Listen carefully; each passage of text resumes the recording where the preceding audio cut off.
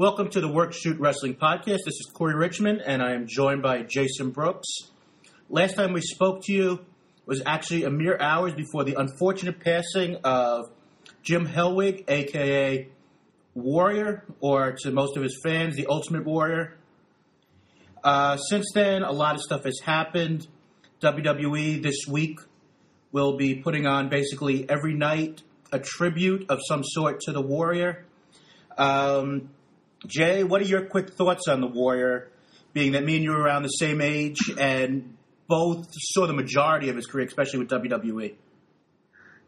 I mean, I love the Warrior. He was, I hated Hogan. I didn't like him. And I usually like the heels, Rick Rude, Mr. Perfect, those guys. But I love Jake the Snake, and I love the Warrior. I thought he wasn't a good wrestler even back then, but he was fun to watch. He was fun. He was a good character. It was great that we saw him at the Hall of Fame, that we saw, he's had a lot of stuff going on in his life in terms of things that he said. We think, he's a super Republican, which is fine, but apparently not a big fan of gays. He said some things in his career that have been pretty controversial, but he was a father and he was a husband, and, he was taken away from them too soon. And unfortunately, this is another part of our childhood that dies. Couldn't agree with you more. I mean, I will get into it more as the show goes on, but I will give credit to WWE that they were very respectful on the handle everything. And it appears that WWE, I would have loved to have seen some testimonials from some wrestlers last night, but for what we got with the couple of highlight packages, with him winning the Intercontinental title, winning the world title over Hogan, the clips of him versus Rick Rude in a steel cage, they were all good. You saw people on the stage, with, a 5X or 6X size, shirt from Mark Henry. Everyone seemed to really respect, but I guess they might have not done the testimonials due to the fact it might have made them even look more two-faced with the DVD that they had out with all these people in the past saying, horrible things about him. But what did you think about that? Do you think they went the right direction by just going straight highlight packages? Or would have you, as like me, would have liked to at least seen something from the people on the roster saying, their thoughts and feelings about the Warrior? No, I was fine with it. I think they did enough to give you a sense of the Warrior's impact. I don't think we needed, Dolph Ziggler to say, hey, I loved the Ultimate Warrior when I was a kid and da-da-da. I don't think we needed all that. I think that we already know his impact. He was just in the Hall of Fame. They just had his speech. He just came out and spoke last week. And they did a lot of showing his highlights and showing his matches and showing his impact. So I think it was enough. I think they did a really good job of kind of interluding that into the show and not making it too much of the show. So I like how they did it. Now, speaking of the WWE and Raw, I thought it was a good show. I didn't think anything was particularly great or offensive. The end of the show there was good moments and bad moments. I thought the idea of the Shield facing basically in their own way 11 jobbers, which unfortunately included Wade Barrett and Rusev in that display. But a good point of it, the way that they ended it with making Evolution look extremely strong, I liked. But we'll get into more of that shortly. But anything from Raw that really stuck in your craw this past week, either positively or negatively? Nothing that stood out too much. The only thing is, and I do want to talk about Cesaro at some point. Two things. One, and we can talk about this later, it looks like they're continuing to build for pay-per-views like they did before the network. It looks like they're building toward having a few matches that we kind of already are seeing on the Extreme Rules pay-per-view. It looks like it might be a pretty good pay-per-view, too. The Warrior tribute was great. And then the last thing, and we'll go into this more at some point, is them emphasizing the IC title. It's been years. So it's nice that the IC title got a push last night more than anything else. So, that was nice to see. Well, the title got a push, not the champion. The only thing we saw of the champion was, sitting back looking at a a camera monitor, That's all night. fine. The match was about the tournament for the number one contender. So that's what it was. They had 4 matches or whatever it was about the IC title. So I think that was fine. All right. And the other thing that really bugged me, and I discussed this because me and you were actually going back and forth last night, where for the first time in a while, I actually put up a couple of Twitter posts at Work Shoot Pod. I saw you did some, I did some, but John Cena, everyone's favorite wrestler to either love or boo. What he did last night, I thought was a disgrace. He saved it a little bit at the end by trying to be serious for 3 seconds, but when you're in a feud with Bray Wyatt, stop with the jokes. When you're in a silly angle with Bad News Barrett or Ziggler or other guys that they've treated like don't really matter for large chunks. I know they're doing better with Barrett right now, but when you're having these ridiculous jokes in a serious angle, it really takes, at least for me, it takes me out of the moment. I don't know how you feel about that, but it was just, all right, let's go and make jokes about, family members and how ridiculous they look like.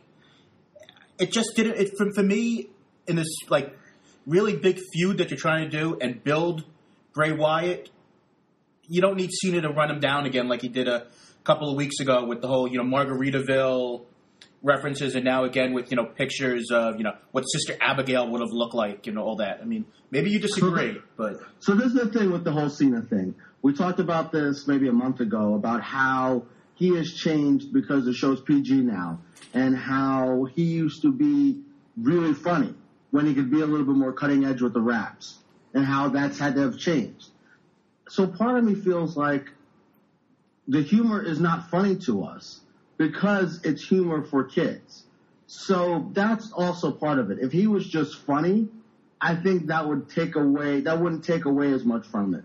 But him putting up pictures and combining a woman with Bray Wyatt, I don't really find that funny.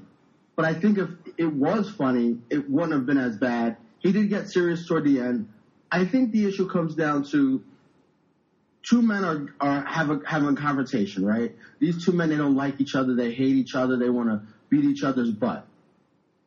Do you see one man, being really, really serious and the other one making fun of him in a really, really silly way? He might make fun of him, but it'll be in more of an adult way. So I don't know. I don't love the humor with Cena because I don't think that it's funny. That's my biggest issue with it. Unfortunately, the fact that it shows PG, it is what it is. They did save it, though, once he got more serious and things like that. But the bigger issue is they have to have Bray win the match. He has to win at Extreme Rules. I mean, he has to. All right, so I'm going to jump in. Did you intro Eddie? I'm sitting here. I was waiting for him to intro me. That's why I didn't jump in. I'm going to intro Eddie Z of the Kitchen Sink podcast. We put it over every week. And, we have him on the show for a little bit. We really needed some guests this week because it wasn't really anything too crazy. And Eddie, who has the week off, like I have the week off, has decided to join us. Welcome, Ed. How you doing? What's going on? Thank you, Jason. Thank you so much. I always find, creative ways to get you guys plugged on my show, as you hear. I always try to get that in. So good stuff. Thanks for introducing me. Corey was pointing at me the whole time saying, jump in. I'm like, okay, should I jump in and go, hey, I'm Eddie Z? I didn't know what to do with that. But you brought up Cena. So I felt this is the perfect time for me to jump in amongst all the other stuff. I think Cena is in this weird paradox right now. And I was listening to your show from last week. And one thing I'm hearing is that no matter how many losses Cena takes, it ain't going to hurt him. Every time he's going against someone, I hear people like Corey and guys like Henry, and they talk about, it ain't going to hurt John Cena. But when does it get to a point where it is going to hurt John Cena? And John Cena, he's in his 30s. He probably got another 10 to 15 years left. Are we already pegging John Cena as the guy who should just sit back and put everyone over when he's still kind of in his wrestling prime? And I understand he's been there, done that, multiple time world champions. He could afford to put some guys over. But that's what Triple H is kind of doing right now. And I heard Corey say last week how less is more with Triple H. He's already tired of seeing Triple H, and Triple H has been in the ring once in the last year and a half. I disagree with that vehemently. So I think it's the mentality of where a lot of the fans are going, where it's like, give us what we want and get out the way.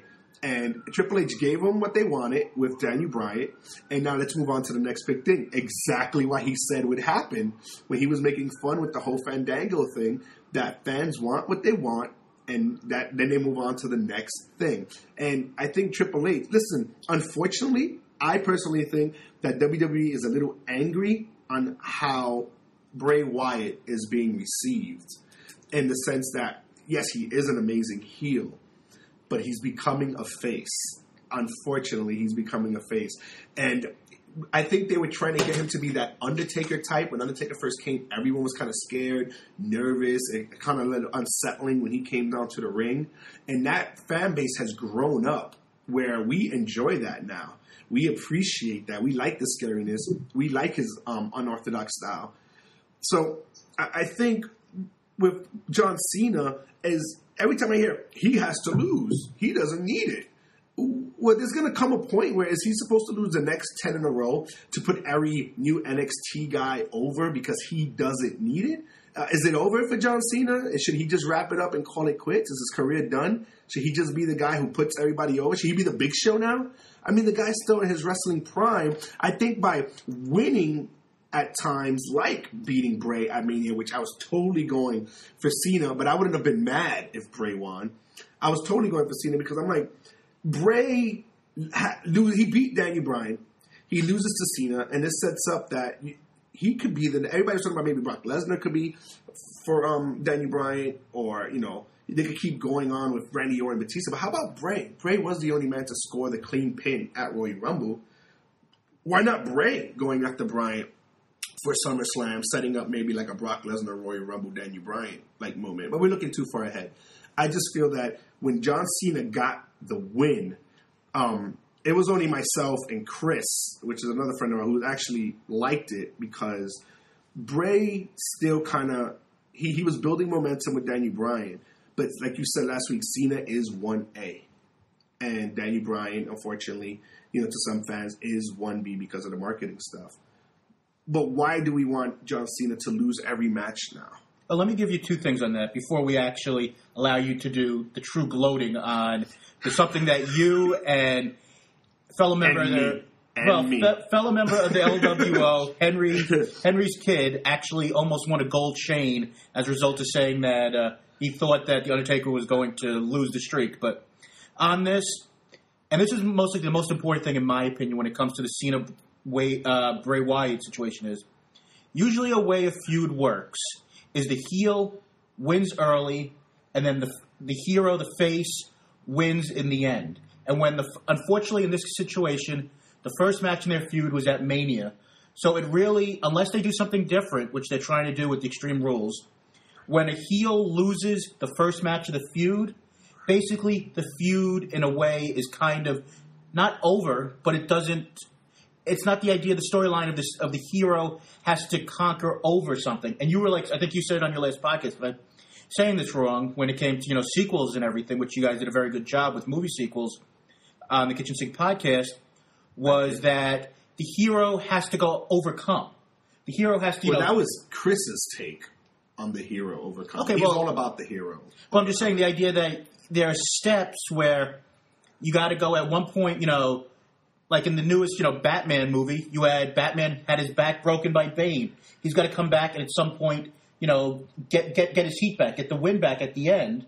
Not spoiling anything for anybody who hasn't seen it, but if you haven't seen Batman by now, you've got other problems. Sure, and then the other part is Cena has been hurt because he worked such a grueling schedule. He's been hurt so much over the last couple of years that you got to go and have him occasionally lose matches. So when he does, unfortunately, have to retire or is going to be hurt for long periods of times, you have other guys who are believable who can either take his place or be there in these main events afterwards. Do you think this hurt Bray Wyatt to lose? Because if you're saying you think this hurt Bray Wyatt to lose, then then in your mind, Bray Wyatt is done. No, I don't think it hurt him to lose. I just don't think it was the right decision. Okay, that's no problem. Well, Ed, what do you think? This is the question, though. Now, what's done is done. All right, but where do you see them? Where do you see them moving forward? Okay, I do it right now. And where would you like to see them go? Okay, so the one thing I think about Bray, like I said, I think WWE was probably caught off guard with the amount of fan pop that he's been getting, almost face-like. And I think him losing first of all, WWE hasn't been doing anything according to the book for about maybe 6 months to 8 months. Right? They've kind of been either shocking us as fans one way or the other, for the worst or for the good. They've been doing it. I think with Bray and Cena getting the first of all, unfortunately, it landed on Mania, where Cena got the win because it is Mania. Cena is going and should get that win. But I look at this as being something that could only fuel Bray Wyatt's madness even more, to the sense where he could become more diabolical and go further with probably picking up a win, if not Extreme Rules. What's the next one? Money in the Bank is May? I think so, but I mean, I'm not 100% sure. To be honest. Over the Edge or something like that. Anyway, that he might be able to get that win, and this might carry on to May, and then he gets the win, and next thing you know, we see him going after Daniel Bryan at SummerSlam. So for me, I see this as making Bray Wyatt more crazy, more diabolical. That the guy, the people's champ, you got the whole world in his hands, got another thing. He got another thing. So to me, I thought, because if this would have been Rumble, like Bray Wyatt got the win over Daniel Bryan, if it would have been, Over the Edge, Money in the Bank, Extreme Rules, I could have seen easily Bray winning this match. But because it was WrestleMania, this is kind of like the home of the big. Like this is where the chickens come home to roost. And this is where everybody who's kind of going to get their big payday gets their big payday. And I don't think Bray had a match with John Cena at Mania. I mean, come on. And speaking of big matches at Mania, and like I said, the one man who's actually been on the show, who went out on a limb and said that, first of all, the Taker should have the streak end at some point, and actually went and said that Brock Lesnar may have not been the right person, but he was the person who was going to do it. Eddie Z, the floor is yours. Tell me and Jay how dumb we were to go against the genius of the kitchen sink experience. Wait a minute. Hold on. No, give me the floor. Predict this, or I just want this? I kind of said if it's going to be anybody in the last 10 years, physically, the most believable would be Brock Lesnar to do it. That's true. And so, okay, so let me tell you something. First of all, something, brother. Let me tell you something, brother. When building up to this, and I don't know if I said it on this show, but I have said it a lot. Just the beginning, when Undertaker first came out and threw the first blow at Brock, which is something he never does. He attacked. He was always the antagonist. I remember when we went to Raw, I was like, this looks weird, right? Think about this. Undertaker has been doing all the attacking. Almost like a fair world tour. Like, let's see him do as much attacking as possible. Don't be shocked if, Taker loses. And, of course, I get the brush-offs, the twisted lips, and you're crazy. But I've always been against Taker with the streak. So when I'm sitting there in my living room and he hits him with a third F5, and I'm thinking, well, did Triple H ever hit him with a third pedigree? And I was trying to go back in my head. I didn't even look it up at that point. But I was thinking, has Taker ever popped from 3 finishers in that sense? He hit him, and it went 1, 2, 3. The air left me. And I was like, and I was looking around. I stood up, and I think I screamed so loud. And I had to stop and go, wait, was his foot under the rope? Is there a twin that's going to come out and says the ref was bought and now it's Earl Hebner all over again and Paul Heyman was a genius? I was looking for the screw job to come out and take the Lesnar win away from me. And then I muted my TV to see if I could hear Corey and Henry and Mike screaming and blowing the roof off the place that they were watching the show at. And, Chris was laughing and Darnell was laughing. I'm like, shh, I think we could hear Corey right now jumping out the window. But it was fantastic. And I told Dee before the match, I said, you know what?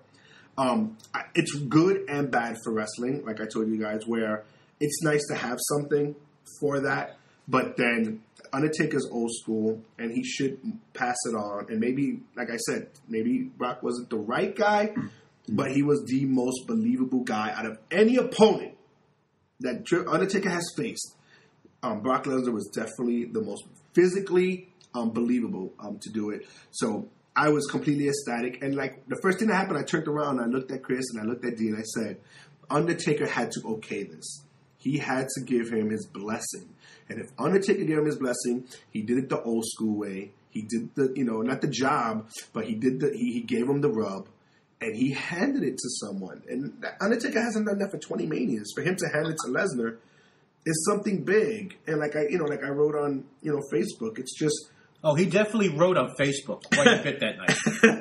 It's just what people call a part-timer. Because to me, Brock Lesnar is not a part-timer. Maybe he's a part-time wrestler, but he's definitely not a part-time character. Because I see him in WWE almost every week. It's just, if you're going to consider him a part-timer, which he definitely isn't, he's not RVD, he's not Jericho. He's there a lot. He just doesn't wrestle a lot. Then it's just one part-timer beating another part-timer. So, in that sense, come Brock is 36, maybe 37. I'm not sure. He could go 10-0 in the next 10 years if he comes back once a year like Undertaker did at peak physical form and beat the next 10 guys. I'm telling you now, you don't want Brock Lesnar to face Daniel Bryan for the world title because the way his push is right now, the way his rub is right now, Daniel Bryan is going to lose the world title. So I'm just saying you don't want that match right now, Corey. And I know you said Brock Lesnar should be the next one. And I don't see Brock winning the title for a long time, if ever. He just isn't there enough. I see him ending. I see him ending the year. But he takes these long periods off. I know, He's not there enough to be the champion. So was The Rock. I think the champion's got to be there every single week. But how about The Rock? The Rock beat Punk. And he just came from filming a movie, didn't show up for 2 months, and then came to Mania. I just say this. I think Lesnar's going to be the champ by the time the year ends. I wouldn't disagree with you. Ed, it's always great having you on the show, especially when we can see how right you always are. Let's give our... At least 1/10 of the time, but the 1/10 was super huge. So absolutely. I'll take it. Well, we're going to have you on again real soon because we always enjoy these chats. Can I say one more thing? Just one more, and I know you're wrapping up. No, you can't, Ed. Absolutely not. No, I have to. Let me say one more thing. Just for the IWC, and I'm throwing up a finger. Internet Wrestling Community, yes. You're not the reason Bryan's the world champ, okay? And you're not the reason that he had 2 matches. You don't think the fans are? You don't think the fans are? No, not at all. He should say. Really? He should say. Ed, no. I'm not saying the IWC because that's a small amount of fans. He's going to say CM Punk is the reason why he's in the building who were cheering for him aren't the reason why he's a champion. No, listen. The fans put him over, yes. But all the hijacking and all the IWC nonsense and the people jumping off bridges at Royal Rumble, he should send a bouquet of roses for the way this played out to CM Punk. And Corey saw it coming off my lips, and that's why he said it. He should send a bouquet to CM Punk because, honestly, it looked like Bryan was headed towards kind of just a main event match, and I think Punk leaving also thrusted him into that Triple H match, which made him look like a wrestling god by the end of Mania was over. And you know what? I'll be the first one to say it. Did I want him to walk away with the title? No, because I wanted Batista to win it, and I wanted the internet to break. But he is the right man to do it. So congratulations to him. He should be the champ. Well, the next couple of weeks, like I said, we will have you back on the show. But before you step away and go back to your vacation, I'd like to just do a quick plug for this week for the Kitchen Sink. Awesome. Yeah, Kitchen Sink. I'm going to be recording it tonight.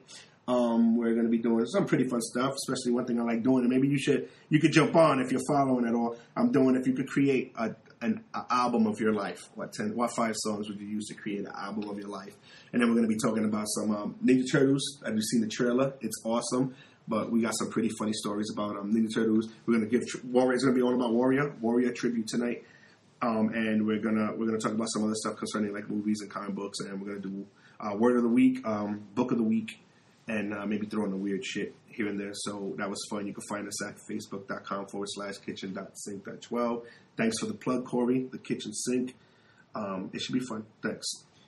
Thank you, Ed. We will be back actually with another guest for the first time on the show from the website Morin's Law, Christopher Morin. It's going to be a fun and interesting conversation on wrestling and maybe even a little sports, which I'm sure everyone will fall asleep to. But we will be back in a moment. Just the kitchen sink. No. Wait, no, let's just hit the kitchen sink.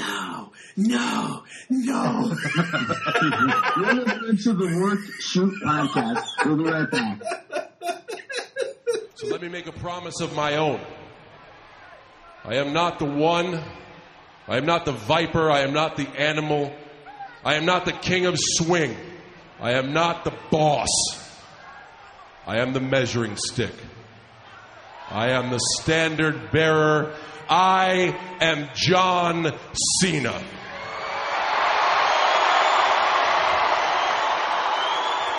Any WWE superstar can talk all they want, but past, present, or future, they do know if they want their feet planted firmly on the top of the WWE mountain, well, they better go through me to do it. Welcome back to the Work Shoot Wrestling podcast, where, like Jay, you had to listen to Ed gloat and actually be happy for a change, which, never is a good thing for anybody. But to move on to other things, once again, this is Corey and Jason. We are thrilled to be joined by Christopher Morin of Morin's Law blog, which you can find at morinslaw.com. Christopher, how you doing today? I'm doing great, guys. Thank you for having me. I appreciate being on the show. I've heard the show. It's really good. You guys keep up the good work. You're doing a great job. Thank you, sir. Now, right off the top, as we were talking right before we came back from break, you had mentioned that you have become, over the last couple of weeks, a mark, which in the wrestling terms is, let's say, in one way, a fan, to say the least, of the Bad News Barrett gimmick, which, as you saw in the Hall of Fame, and with the, let's just say, foreign crowd at Mania, he was, for the first time, truly, really over with this gimmick. And we started off last night with the IC title contenders tournament. And Bad News Barrett got a win over Dolph Ziggler. How about you start us off with little Wade Barrett and what you thought about the first night of the tournament? Well, I mean, look, how can you not love Wade Barrett? The gimmick, the music. I mean, let's be honest. Is that not the best music you've heard in a long time? The entrance and everything. He's a legit badass. He's a good worker, great on the mic. I think he was actually buried for quite a long time. If you think about his role as the leader of Nexus, he's almost been wasted for 2 years. And now that he has this push, I just hope they continue doing it, and I hope it works. And I love the whole idea behind the IC title tournament. I think people have been talking about how they've buried this title for so long, along with the U.S. title, and the prestige needs to be brought back, especially when you take into account that they've consolidated the world title with the WWE title. So there needs to be that secondary title that means something again. So I'm in full favor of this tournament. Now, Christopher, as far as the IC title, we've been talking about the IC title forever, and that they need to emphasize it, that they need to do something with it. What do you think about the idea of them pushing it? Do you think that this is kind of a one-night deal where they wanted to really prop up the Warrior and not go crazy with the angle, so they decided to do this, IC title tournament, number one contenders? Or do you see them actually pushing the IC title and making it more of an emphasis on Raw and in the company? Well, here's the one thing. People, they always say, believe in the Shield. Well, you know who I believe in? I'm starting to become a real believer in Triple H. And as the man behind the scenes who runs all this, he has really put a focus on wrestling once again and a focus on these titles. And as long as he's calling the shots right now, how do you not believe in the future of everything? I mean, right now, again, it's easy to be optimistic and then see something that we don't like and we're going to disagree with. But right now, I think even the WWE, the biggest detractor of this company, cannot ignore what's going on right now. Now, what is your pick for this tournament? I personally think that they're still going to try to, at least with a blow-off match at Extreme Rules, you're going to see Jack Swagger versus Cesaro to end that. And I would most likely say it would be RVD versus Wade Barrett in the finals. Do you think that's where they're going to go with the face versus heel? Or do you think that this is Cesaro's moment and they're going to just skyrocket him with the title? Oh, I firmly believe that. I mean, as a Paul Heyman guy, I mean, it's just the writing is on the wall. Now they could go the other way and just surprise us, because lately they have been the opposite of predictable, which is a breath of fresh air, because we've always talked about how predictable WWE is, and lately they've gone against the grain. So maybe they could give us something different. I would love personally to see a Cesaro Barrett final. I think it's there. I mean, look, not everyone can get pushed, not everyone can wear a title, but at least you can elevate that guy to that, to say, hey, this is going to be our future, or he's going to be in our plan. And I think that's how it should play out. So I agree with you for sure. I think whoever wins this tournament is going to win the IC title. I think Big E's really kind of been almost de-pushed in the last few months and de-emphasized on the show. My question is about Cesaro. We all love him. I mean, I'm assuming you love him like we all do. Now he's with Heyman, and he doesn't have music. Heyman comes out and puts over the streak, so the fans boo him. Then he brings Cesaro out, and then they kind of half cheer him. Where do you see them going with Cesaro? Do you see them pushing him to a babyface good guy or a heel bad guy role? And how do you think that's going to be more of an effect of the fans, or do you think the WWE will kind of push him in that direction? Well, how about the tweener role? I mean, we talked about tweeners for years now, and he could play that role well with Heyman as his manager. It is a bit of a catch-22 because you see the popularity growing with him. However, they can't have everyone as a face. They have to have legit heels. And, I mean, so it's kind of a gray area with, do you make him a heel or a tweener? I mean, that's going to be Triple H's call at the end of the day. I think anything works for Cesaro right now. All right, one final thing on the IC tournament. Do you, in the past, who's ever had a secondary title has basically become, within quick measure, just the next guy that the actual guys that they care about in the company beat every week? Do you think with the focus with this tournament, this could be a change for the better? Or do you fear if a Cesaro or a Barrett win the title, this could be, unfortunately, just the way everything goes, where they'll be losing to Batista or Randy Orton or Punk. I'm not Punk because he's not there, but the higher up guys in the company, and he's basically, just another guy. That's a great question. In fact, by the way, Punk did get a cheer last night, which was funny towards the end of the show. I hope that the title now becomes something where you go, okay, like back in the 90s, 80s, 90s, the IC champion was that next guy to become the world champion. So hopefully, whoever becomes, whether it's Cesaro, Barrett, you name them, hopefully they can get that limelight where they're not maybe even challenging. They come out and call out the champion. They want to fight the world champion now, and that's where it needs to go. Because as we talk about with Prestige, you want to see that title have its meaning that it has. Because there's another thing. When you looked at the champion, the IC champion back in the 80s and 90s, they were big names. They were guys that mattered. They weren't always guys that you knew didn't have a future. Like, you talk about Austin and then The Rock going after the IC title. There's been so many legendary battles over the IC title that needs to return. I agree 100%.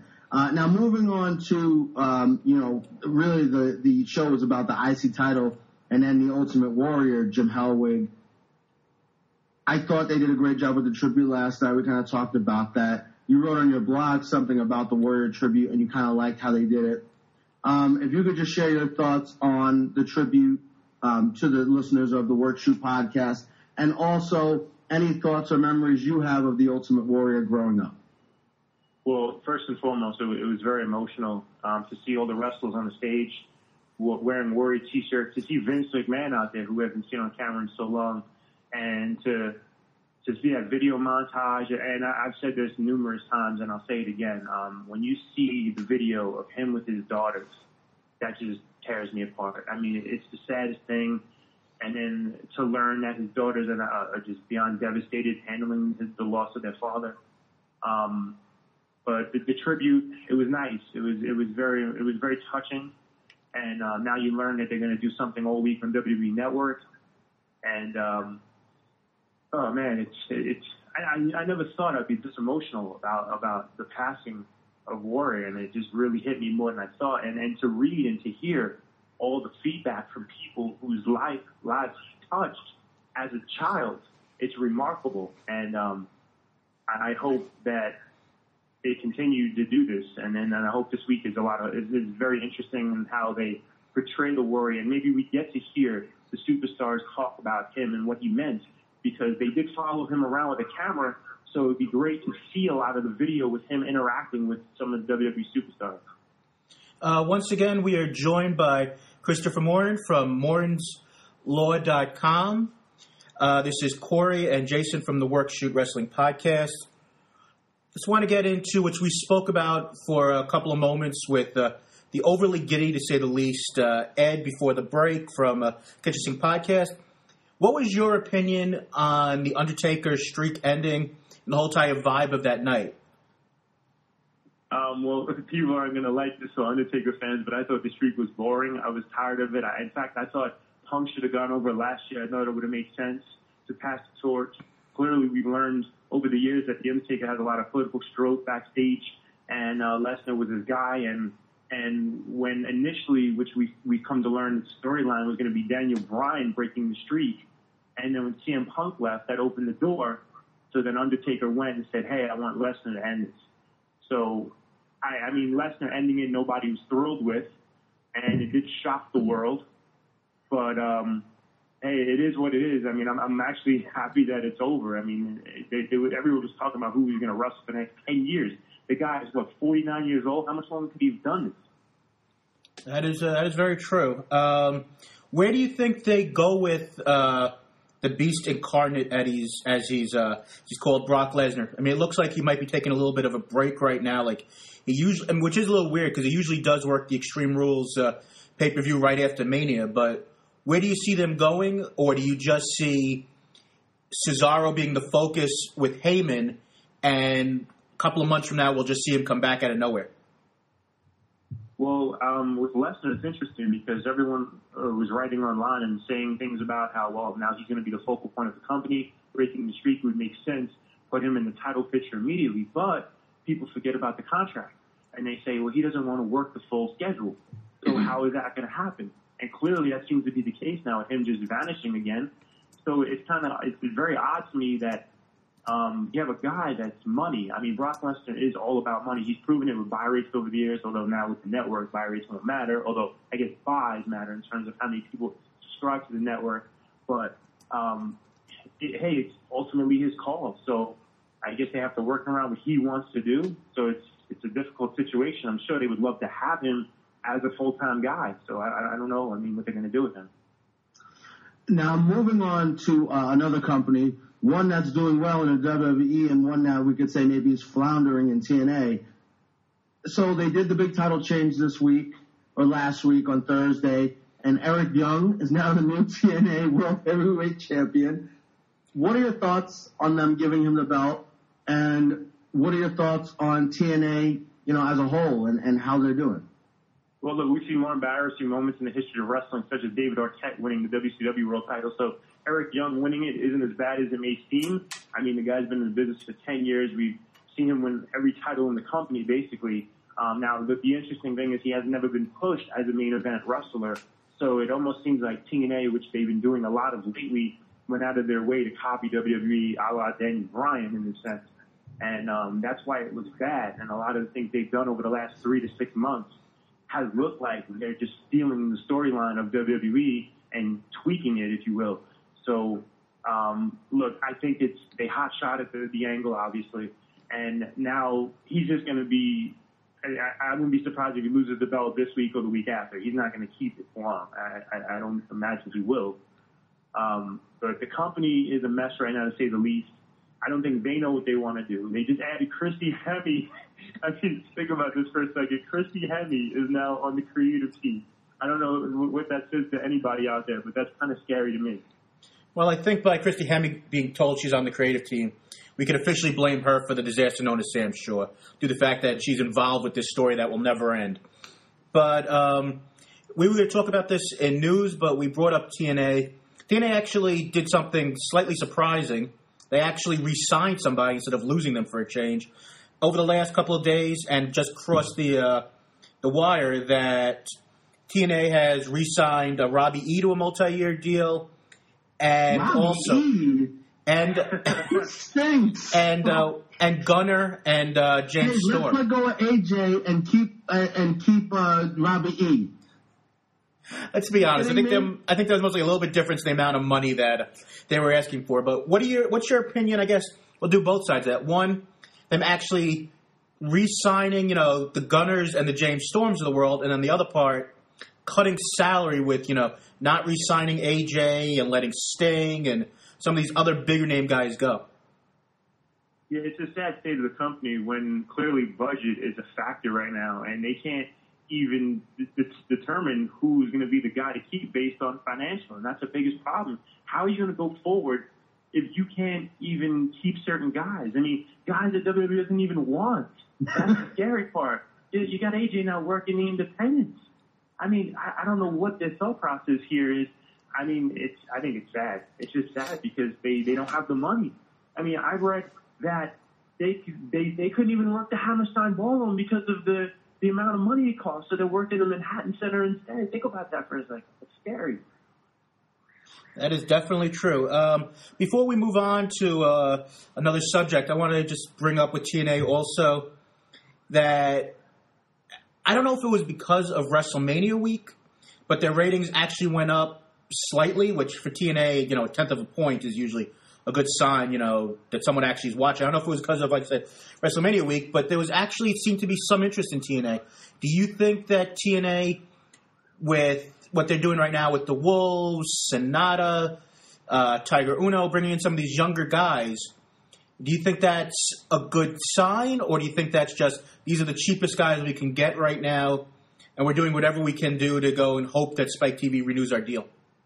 Well, it's a good sign if they let these guys wrestle. The key word is wrestle. They get these guys in the ring, and they're in and out in 4 minutes. How about you build something with these guys? Let everybody see what they can do. Not every match has to be 20 minutes, but you give them more than 5 minutes. Now, I love what MVP is with the storyline and him pushing these guys and getting them in the ring and doing something different versus what Dixie Carter was doing, although we know she's still calling the shots, which is mind-blowing to say the least. But yeah, you have to take these guys and let them do what they do best. TNA has to have their own identity. That's the key here. When you look at TNA's history, 2005-ish, when they had the X division, when they had the Knockouts division at the top of the company, people were interested. They were putting on great matches. Now you don't see that anymore. What do you see? All these horrible backstage sketches. And these guys can't act. This is the worst part. They have a lot of good wrestlers, but none of these guys can pull off what WWE does in terms of creative. Yeah, no, I agree. TNA's got so many issues. We've talked about it a lot on this podcast. It's so sad because they do have 1 million people that watch their show every week. And they have those people. And they've never been able to branch out and get more people to listen to watch them. And there's so many reasons for that we've gone into, so many times. But moving on to a TNA subject, not TNA subject, the supposedly second largest stockholder in TNA, who now owns a company called Global Force Wrestling, Mr. Jeff Jarrett. Let me ask you this first. Are you a member of the Force, Christopher? Did you join the Force? I have not yet. I haven't received my membership card, although some people online are already calling it Global Farce. I don't know what the plan is. Look, initially he was making a push to buy TNA, as we all know. And Dixie Carter, well, her father wanted her involved in the storyline had Jarrett bought the company, which is, there's no words for that. But I don't know. Obviously he's backed financially by Toby Keith. Is there any word about a TV deal? Have we heard anything yet? So this is the latest, and this is by the Hollywood Reporter. Dave Broom, who is the creator of The Biggest Loser, he will now be involved. He of the 25/7 Productions will be joining Jeff Jarrett, and he will be the executive to produce new matches as well as unscripted programming. So it looks like they are those two are shopping the TV rights to different networks, and they're trying to get interest from different networks. So it sounds like it's going to be this guy Dave Broom, who created Biggest Loser. Not sure what that has to do with wrestling. Dave Broom and Jeff Jarrett are going to try to get some TV deals for Global Force Wrestling. Yeah, I mean, good luck with that. I don't know. I mean, the website looks. Did you go to the website? It looks so cheesy. Look, here's the bottom line. I love Karen Jarrett. I can look at Karen Jarrett all day. If they just put her up for an hour on the television screen, I might watch for the whole hour. It's her. So maybe that can be consideration for them. I mean, she's going to be probably one of the first people you see coming out. So, you'll get your chance to see Karen Jarrett, at least for the next year or so, until the company goes under. I don't know, man. It looks real shaky. I mean, it's a little cheesy, and the thing is, and we talked about this last week. Corey went crazy about Jeff Jarrett, but if they get TV, if they can get a good TV deal, they've got a chance. If they don't get TV, they don't have a prayer. So, if they can get TV, they'll have a chance. But I don't know. And it sounds like also what they said was they're not going to just be having wrestling matches. Hold on, here's the quote. This is the quote from Dave Broom. It won't just be a bunch of wrestling matches. We have exciting announcements to come. TNA or WWE right now is match after match after match. Global Force Wrestling is not going to do that. There will be matches, but there will be a lot more and a lot more variety placed into the actual events that will be really innovative and fresh. I don't know what the hell that means, but it scares the hell out of me. Hey, if it's Karen Jarrett bikini shoots, I'm all for it. But again, when you talk about them existing, like TNA, they exist. But, no play on words here, but, I mean, has TNA ever made an impact? That's the thing. I mean, what are these companies, to exist is one thing, but to have an impact is another. And neither company, I don't think will ever have that. And you know what? I fully agree. I mean, as much, and we'll talk, the last thing we're going to talk about quickly before we go will be a second on ROH, but I said this last week. I may have lost my cool for a moment. Jeff Jarrett the only reason why Jeff Jarrett has a company is because Vince McMahon won't hire him and he still wants to go and perform. It's the only reason why we have TNA. It's the only reason why we have the Force, and I'm guessing Yoda will be the booker for that company, I'm guessing. I don't know. But I mean, TNA, GWF, or GFW, whatever we want to call it, I guess Bull Payne and the Lightning Kid weren't available to work with the Patriot. Couldn't they call it something better? Global Force Wrestling? It sounds so cheesy. It's a terrible name. You mean almost as cheesy as TNA? Yeah. That is true. But, Chris, before we let you go, on May 17th, Jay will actually meet you in person because the three of us will be going to go see ROH. Basically, it's ROH versus New Japan Pro Wrestling. ROH, I think, is actually doing a pretty good job on what they have right now and trying to build their own guys. What is your opinion on the product right now? Do you see them just by default being number 3, or do you like what they're doing right now? Now, here's the funny thing that you say that when you say they're number 3. Answer this question: how can TNA be number 2 when they can't even book the Hammerstein Ballroom, but ROH can afford to do that? Isn't that an indictment on everything TNA is doing right now? That you can't even call them number 2 based on that. What are your thoughts on that? I can't. That's interesting. I guess the only thing you could say is Spike TV reaches more people than the company that runs them, Sinclair. I guess it's the only reason why. They're on Thursday night. They're on every Thursday night at 9 o'clock. So they have solid TV. So that's why they have to be. And we know they have 1 million people watching them every week. They're not a better company than ROH, not by a long shot, but they basically are the number 2 company by default. But how about when you take into effect the gate? I mean, if Ring of Honor is doing 3,500 people in the Solar Hammerstein Ballroom, and TNA is barely drawing 500 people to their weekly television tapings, on top of less than 500 people to any house show that they may do, with the exception of when they go to MCU Park in Brooklyn and draw 3,000 people, that's pretty sad. It's hard to disagree with that. Point. Yes, Chris, I'm sorry. Chris, the floor is yours. With Ring of Honor right now, I can't say I've been following the product thoroughly, but I mean, with AJ Styles there, I mean, I'm sure the interest has sparked, and I know with the involvement with, what is it, New Japan, correct? Yes. Yep. New Japan, I mean, I've been watching Ring of Honor on and off for 12 years. They've had every guy go through that company, and it's always been great wrestling. That's the key. That's what they do differently from TNA right now. That TNA needs to get back to. Giving people good wrestling. That's what we want to see. We don't need to see 5-minute matches. Totally agree with that. Well, Chris, I want to say for Jay, thank you very much for giving us quite a bit of time today. If people want to check out Christopher Morin, you can go to mortonslaw.com where you'll hear, you'll read some very interesting takes on mixed martial arts, sports, him, sticking it to the Knick fans by saying, oops, sorry you didn't make it this year, and wrestling. But before we let you go, I didn't tell you guys in advance, but Jay is a Packers fan. You're a Bears fan. I'm sure that at some point the two of you will have conversations about those two teams. But until next time, Chris, I want to thank you very much for joining us. Yes, thank you for having me. It was a pleasure. I appreciate it. All right, thanks, Christopher. Take care now. Well, I mean, the only negative about this dude is that he's a Bears fan. I like him. All right, guys, we will be back with our final segment in a few moments. This is Corey, joined by Jay, as always. The Work Shoot Wrestling Podcast. We'll be back in a couple of moments, guys. Yesterday is history. Tomorrow is a mystery.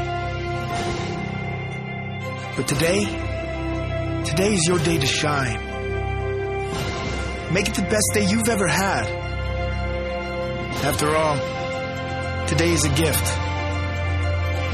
That's why they call it the present. All you have to do is believe.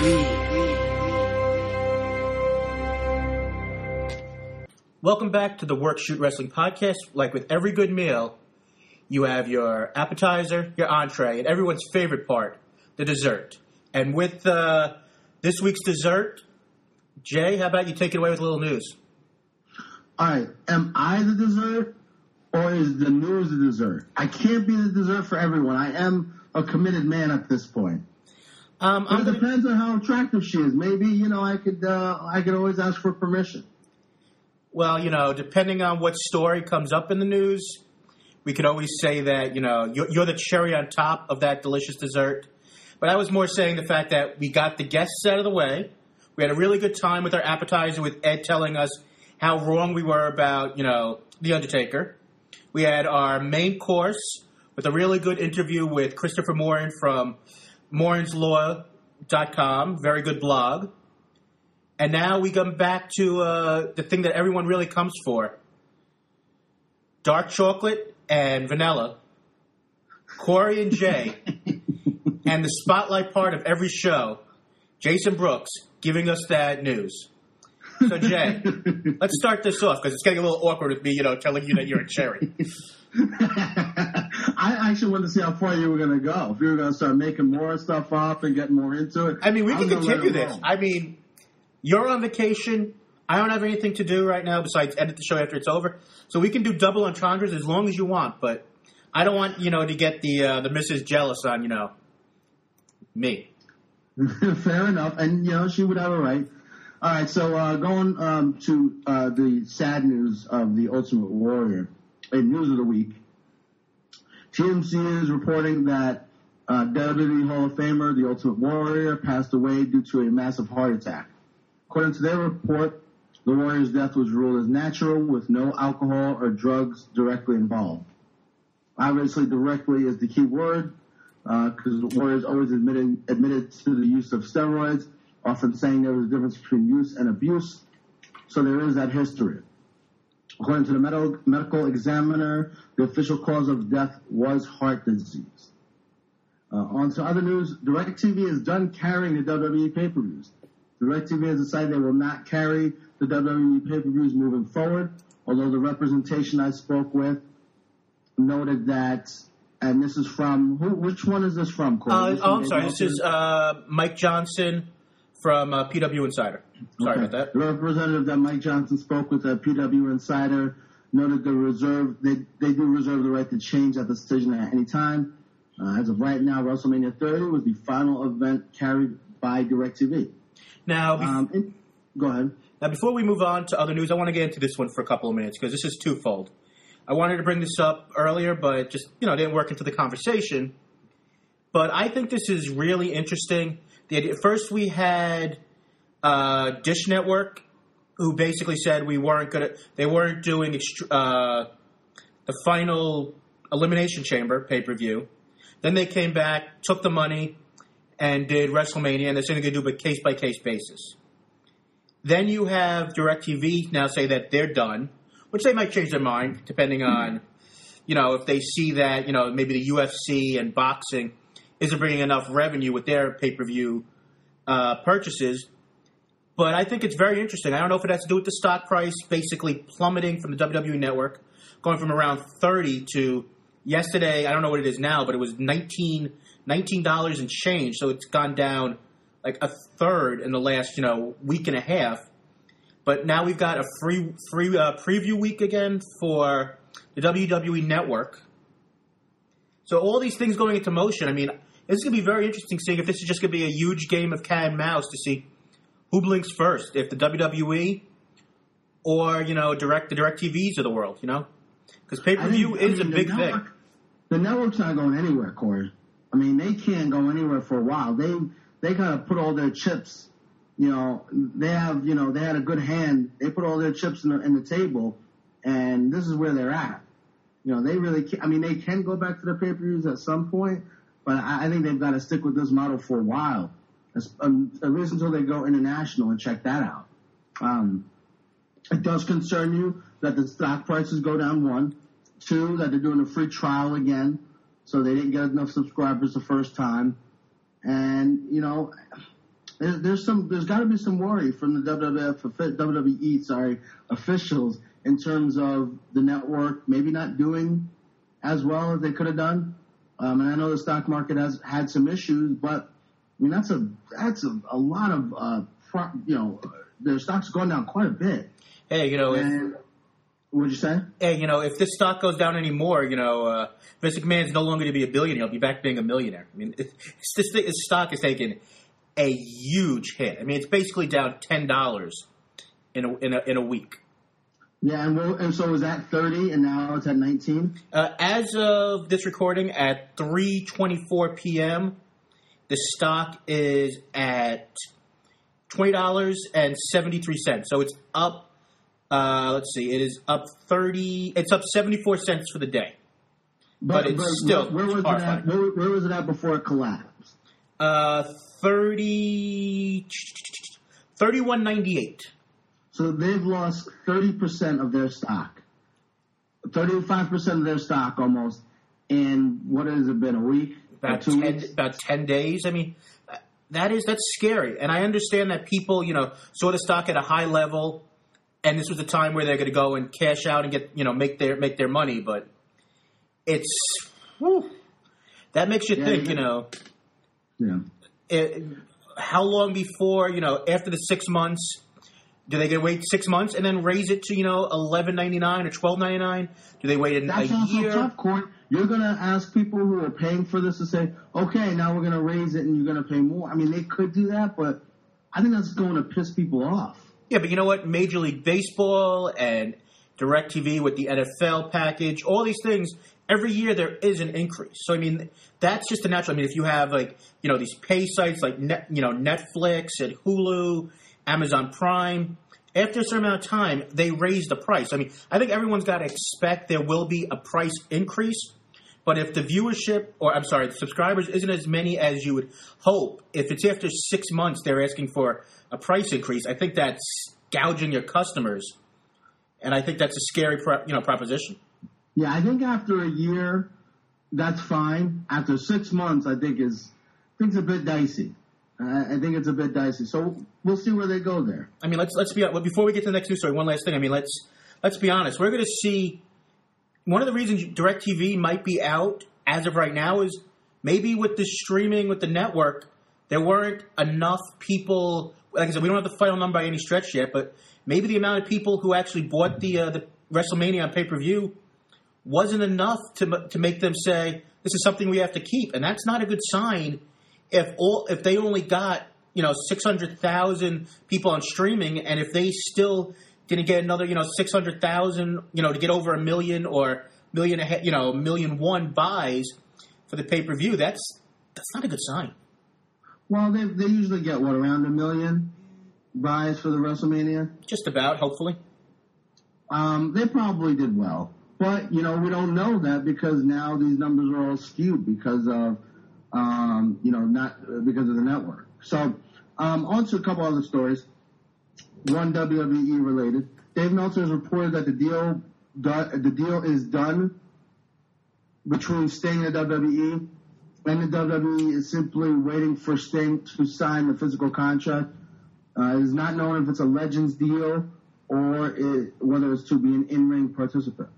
It's a good sign, the fact that this saga is finally going to be over. At least know if he's coming or going. I mean, TNA, I guess, honestly finally thought this was happening because they finally took him off the roster page, which, he left the company 3 or 4 months ago, and they finally decided to go. And I mean, TNA is a disaster where, as far as we know, if you look at the TNA website on the roster page, Abyss is still the TV champion. But, we haven't seen him with the title since the day he won it, so we don't even know if that title even exists anymore. So TNA is not exactly the greatest judge of who's there and who's not. But going back to the story at hand, I think that Sting is that missing piece on if you want to do a history of WCW and different things. I think he's got to be in the WWE in some form. And I'm glad to see that this saga hopefully will finally be put to bed. I mean, it would have been nice if they had this done and you had the guy who was the original centerpiece with the Warrior, might have been able to do something saying, a goodbye or something, but things didn't work out that way, and we'll move on from here. And in TNA news, TNA announced new multiple-year deals for Cowboy James Storm, former champion, and Gunner, with more to be announced. So it sounds like we talked about Robbie E. being signed, which I'm really excited about.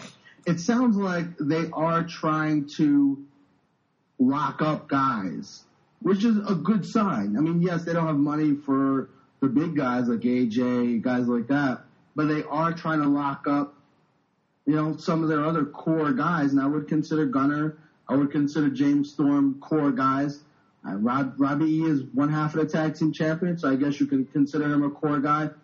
So I really look at this as a positive for TNA that they're actually able to keep some of their core guys. Let me ask you this, though, before we move on to the other signings, that I don't know how to put this without sounding like a jerk more than usual, but are they making these signings to go and put a false front of the idea that this company is still in good shape? Because, a lot of people, when you hear them, they say if Spike TV does not renew their TV deal, TNA's done anyway. So, I mean, do you think that they're re-signing these guys just to keep morale up? And if Spike TV stays a partner in this, they have guys to put on a TV product? Or do you think they're actually doing better than everyone says they're doing? I think that they did not sign James Storm or Gunner to big contracts, so the money was there to sign these guys. I think that they don't have the money that they really should have at this point. I think it is a morale boost for the locker room because they've been losing a lot of guys. I also think that, to be honest with you, Gunner and Cowboy James Storm, where are they going anyway? To the WWE? James Storm, I think, is, mid-30s, upper 30s. So they weren't going anywhere, so their negotiating power is probably limited. They've been there for a while. They like it there. They probably didn't give them much of a raise from what they already got, if I had to guess. And so I think that's what it was about. The money was there for them to sign them, and they did. Kind of, the money wasn't there for AJ. They would have to give him too much. And so that's kind of where it's at. The money worked out, basically. I mean, I would say that when I see news coming up from TNA that they've re-signed Bobby Roode to a long-term deal or Samoa Joe to a long-term deal, I'll believe this as being, more than just, okay, we decided to make a little bit news on, on Twitter with, trying to make people forget that Christy Hemi's on the creative team. Like I said, if they sign Samoa Joe or Bobby Roode to a long-term deal, I'll be impressed. Gunner and James Storm, they're nice pieces to the puzzle, but they're not the crust. They're not what everyone's going there to see. I mean, really, Corey, they can sign whoever the hell they want to sign. It's not going to matter if Spike TV, they don't re-up with Spike TV for the TV contract. They can sign Bobby Roode, they can sign AJ back, they can sign Hulk Hogan, they can sign whoever they want to sign. If they don't have TV, they're done. So we'll find out soon if they're done. If they get TV, then I think they could, maybe bring some guys back that they let go or, what have you. But if they don't get TV or keep TV, then they're done anyway as a company. All right, so moving on to Ring of Honor news. So I know, hold on one second, Corey. That was a mistake on my part. My tablet messed me up here. On the Ring of Honor news, Ring of Honor officials announced that the 2014 top prospect Hanson and the 2014 top prospect runner-up Raymond Rowe have officially signed, and the two have formed a tag team known as War Machine. I've watched these guys a bit. I watched most of the top prospect tournament. I like both of these guys. They seem like they're good workers. Talking wise, they didn't talk too much, but I think they've got potential. They're two big guys who can work, and I think Ring of Honor continues to bring in talent, and these two guys are a good addition to Ring of Honor. How would you compare these two guys to last year's top prospect winner, Matt Taven, who went on to beat the current ROH champion Adam Cole and and hold the title, the TV title, basically for a year.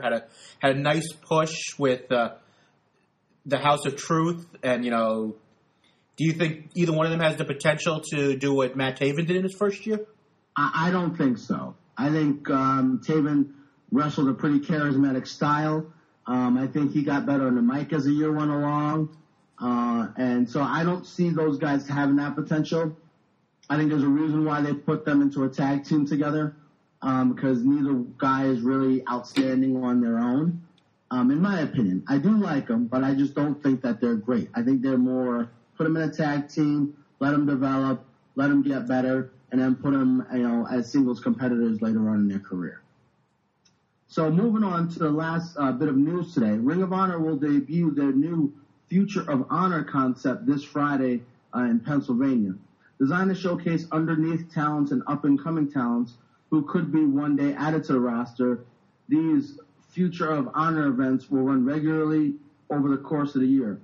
Some guys scheduled to appear will be Ring of Honor champ Adam Cole, Ring of Honor television champ Jay Lethal, and Mark and Jay Briscoe. So basically they're going to have a bunch of young guys there.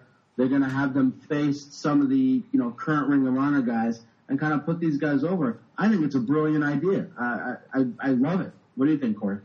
I think this could be their version of kind of what NXT is. And I think this is a great idea. I mean, I think this is another property for ROH to go and slowly build up guys, because unfortunately, as much as we love ROH, if someone is good enough and shows something, their next step is the WWE or TNA. ROH, by default is number 3. And when we were talking to Christopher earlier, that, maybe they should be number 2 because they're a better product than TNA right now.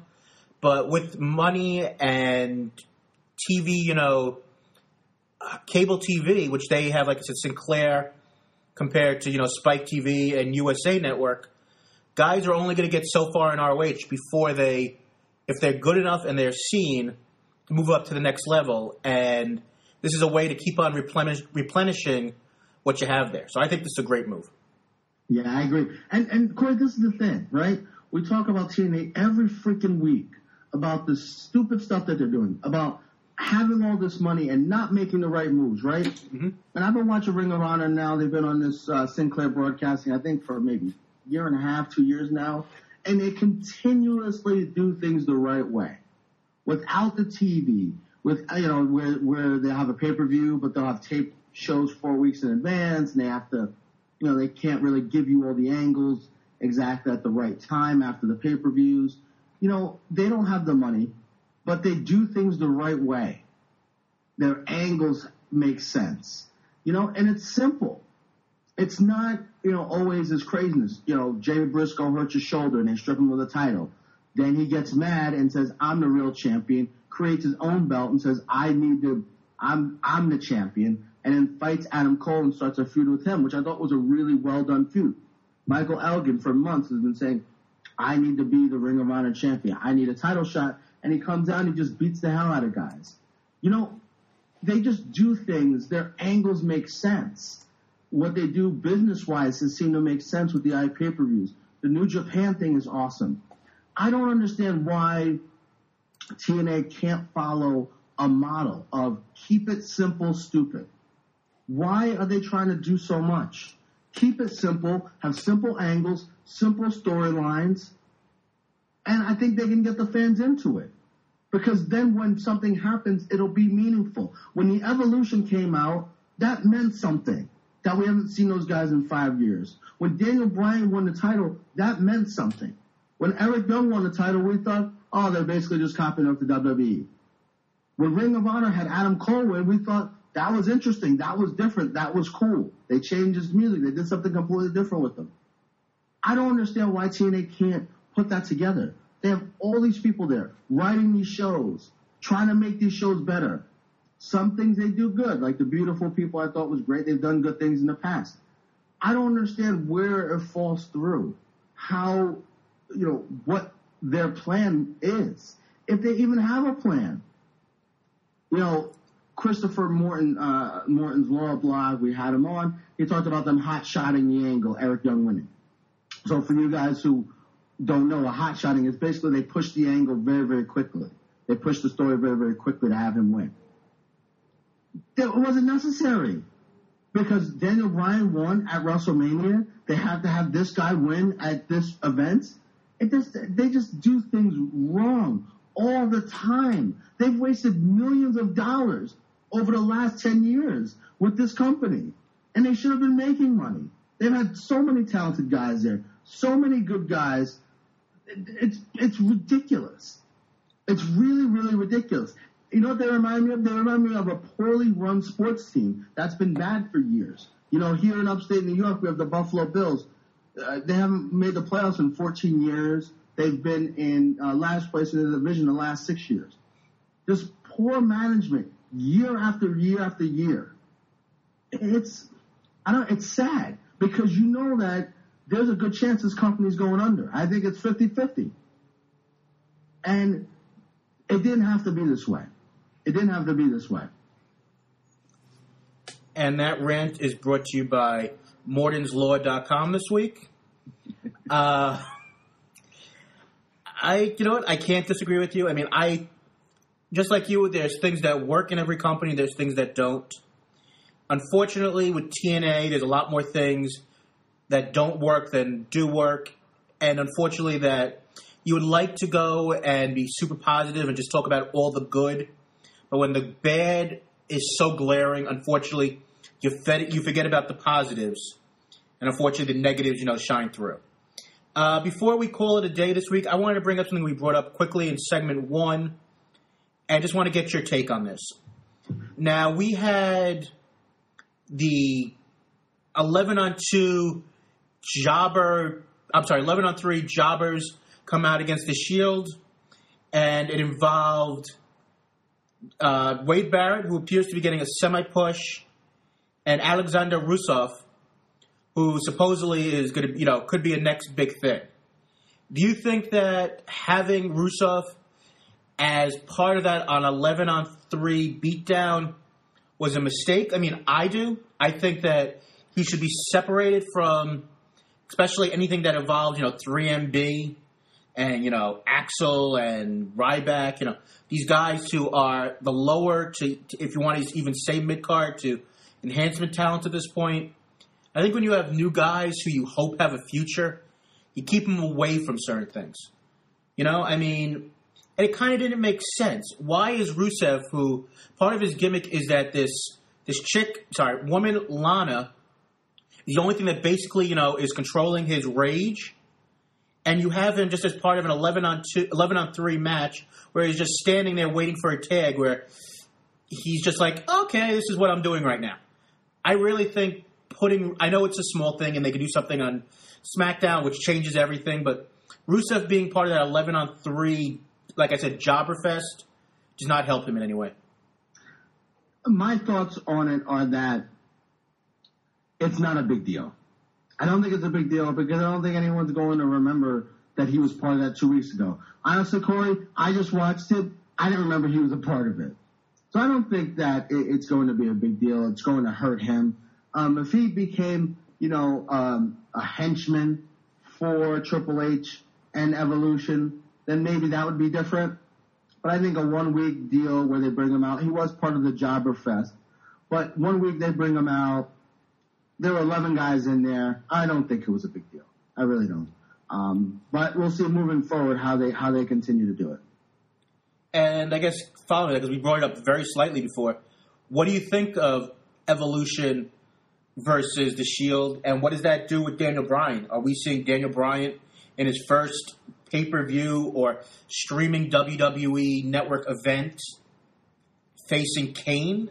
I mean, and it won't be the main event, so what do you think? Do you think that this is a good sign for, Daniel Bryan basically kind of getting what CM Punk got once he became champion? I know it's only a week and one show, and I'm overreacting, I know that. But Daniel Bryan possibly facing Kane at the pay-per-view as not even as the main thing going on. The main thing is Shield versus Evolution. I think that it's fine. This is why. I think the Shield are main event guys, and I think this is their way to showcase them.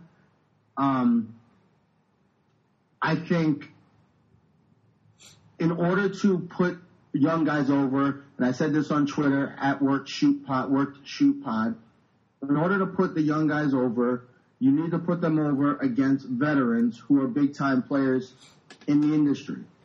And as much as hashtag skinny jeans, hashtag Captain Boring, and the King of Kings kind of drives us crazy a little bit, they are three of the biggest guys in the company.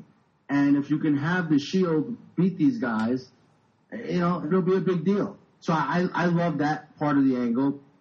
I also think they still emphasize the title because Batista and Orton both said, we want to be the champions. We want the title.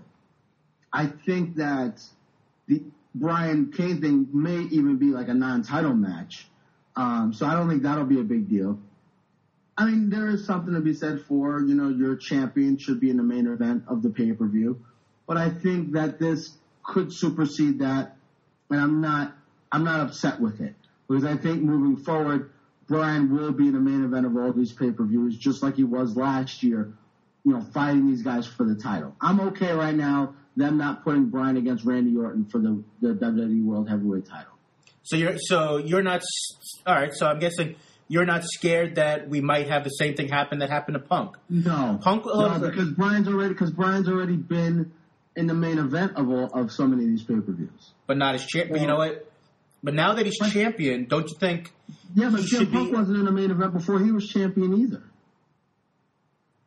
All right. I mean, well, how many so would you say though? Whatever happens next month's pay-per-view, which is I don't know, Payback or Extreme Rules Part 3, next month's Payback, and then the month after that is Money in the Bank. Money in the Bank. So, I mean, if next month for Payback, Daniel Bryan's not in the main event, would you start to be a little bit worried then? No. I'd wait. It depends on how it plays out with the Shield and Triple H. If he's not in the main event of, like, SummerSlam, that's an issue. If he's not in the main event of the biggest, biggest pay-per-views, that's an issue. So, no, I wouldn't be too concerned yet. All right. I mean, I'm hoping you're right. Like I said, remember, Corey, they did a great job. He won in the main event of Wrestle. Remember, let's take a step back and let's think about this. He was in the first match of WrestleMania and won that. And he was in the last match of WrestleMania. He won in the main event of WrestleMania. It's a big deal. He'll be fine. I think he'll be fine. I'm not worried yet. All right. I mean, like I said, I guess you're one of the reasons why I've always said the show works is because you're more half full. I'm half empty when it comes to certain things. When bringing over and pushing newer guys, I always think that you should push until the ceiling is broken. I know you're saying him winning the title means the ceiling's broken, but once you get through the ceiling, I think they should continue to push. And I don't know, it scares me slightly. I'm hoping that you're right, that this the Evolution versus What do you want to see them do with them? You want them to fight Batista? No, but I want to. We already established last week you don't want Triple H. Orton has fought him 1,000,000 times. Mm-hmm. You want him to fight Skinny Jeans? Is that what you want to see? I thought that was mostly going to be the next step before he tapped out at Mania, which I thought that was where they were going. At some point you got to go do. Well, not yet, of course. At some point you got to do Brock. At some point, hopefully, maybe you can make Cesaro something credible. Hopefully, you got Bray. Hopefully, you've got contenders coming up. That's part of the problem when you reform Evolution. You're most likely your three immediate choices for a match are all involved in something else. And I understand you got to strike when the iron's hot, and Evolution versus the Shield, you would think will get people interested, but you just hope that the title doesn't take a back seat to other things going on in the show. I guess that's all I'm trying to say. I feel that the title should mean something, and that's one of the things that drove people crazy with Vince Russo over the years, the fact that Vince Russo believed the title was a prop. And I understand the title is a prop. We already know that's not the case. We know they don't think that. These guys have all been talking about the title. Everybody talks about the title. I don't think that'll be the case. We also have to remember too that Daniel Bryan was not there yesterday because the man got married. Good for him. So you know what I mean? So he wasn't there, and I think that was also a part of it, that he wasn't on the show at all. And that was because he got married, which is fine. God bless him. So I think it'll be fine. No reason to panic yet. Hey, you know what? I hope you're right, and I hope I'm just overreacting because, that's what I do. But like I said, like every good meal, we had our appetizer, we had our entree, we had the news, which was a great dessert. And now that the meal's over, I think it's time to call it a day. Think about what we've done and get ready for the next time that we're able to go and join you guys. So, Jay, how about you tell us how people can get in touch with us, follow our musings. All right, so Twitter, obviously, the best way to get a hold of us. Worked Shoot Pod, at Worked Shoot Pod, I should say, on Twitter. We live tweet Raw. We live tweet the pay-per-views. Sometimes we live tweet TNA if we're watching that week. We may live tweet Ring of Honor since we're all going to be there. And so we try to, we post wrestling news occasionally on there. So you can hear us on there. The Worked Shoot Podcast, we have on Facebook. So that's our Facebook page is the Worked Shoot Podcast. And in order to get our podcast, the best way to get them is www.workedshoot.podomatic.com. That's workedshoot.podomatic.com. That's a direct link to all of our past podcasts, or most of our past podcasts, and also has our Twitter on there as well. All right, and just want to throw out a couple of plugs here. Once again, if you would like to follow Christopher Morin, you can follow him either on Twitter at Morton411, or you can go to his blog, which is mortonslaw.com. And like always, check out our buddies Eddie Z and Chris Wizard at the Kitchen Sink Podcast. And for everything else, keep on listening. We will be back next week with more lead up to Extreme Rules, which right now we have 2 matches, it looks like. We have the Shield versus Evolution, and we have a steel cage match with John Cena and Bray Wyatt. So for Corey Richmond, this is Jason Brooks saying, see ya. See ya. Speak to me, Warrior!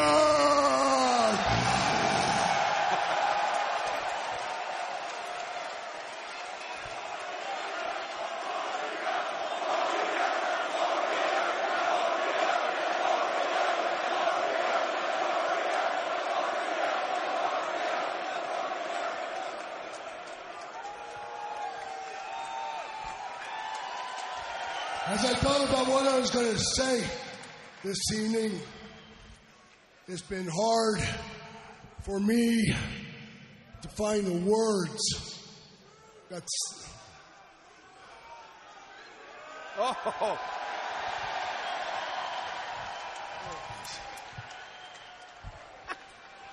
Oh, this is going to be great. There you go. There's the Warrior.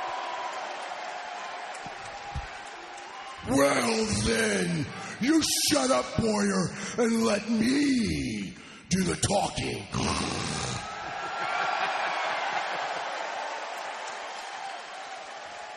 No WWE talent becomes a legend on their own. Every man's heart one day beats its final beat. His lungs breathe their final breath. And if what that man did in his life makes the blood pulse through the body of others, it makes them bleed deeper in something than larger than life, then his essence, his spirit will be immortalized by the storytellers, by the loyalty, by the memory of those who honor him and make the running the man did live forever. You are the legend makers of Ultimate Warrior.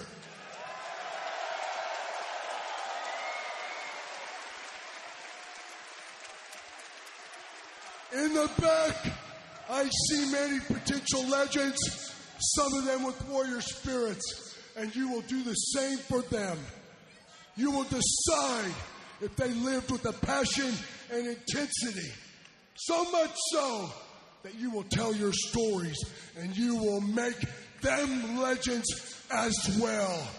I am Ultimate Warrior. You are the Ultimate Warrior fans. And the spirit of Ultimate Warrior will run forever.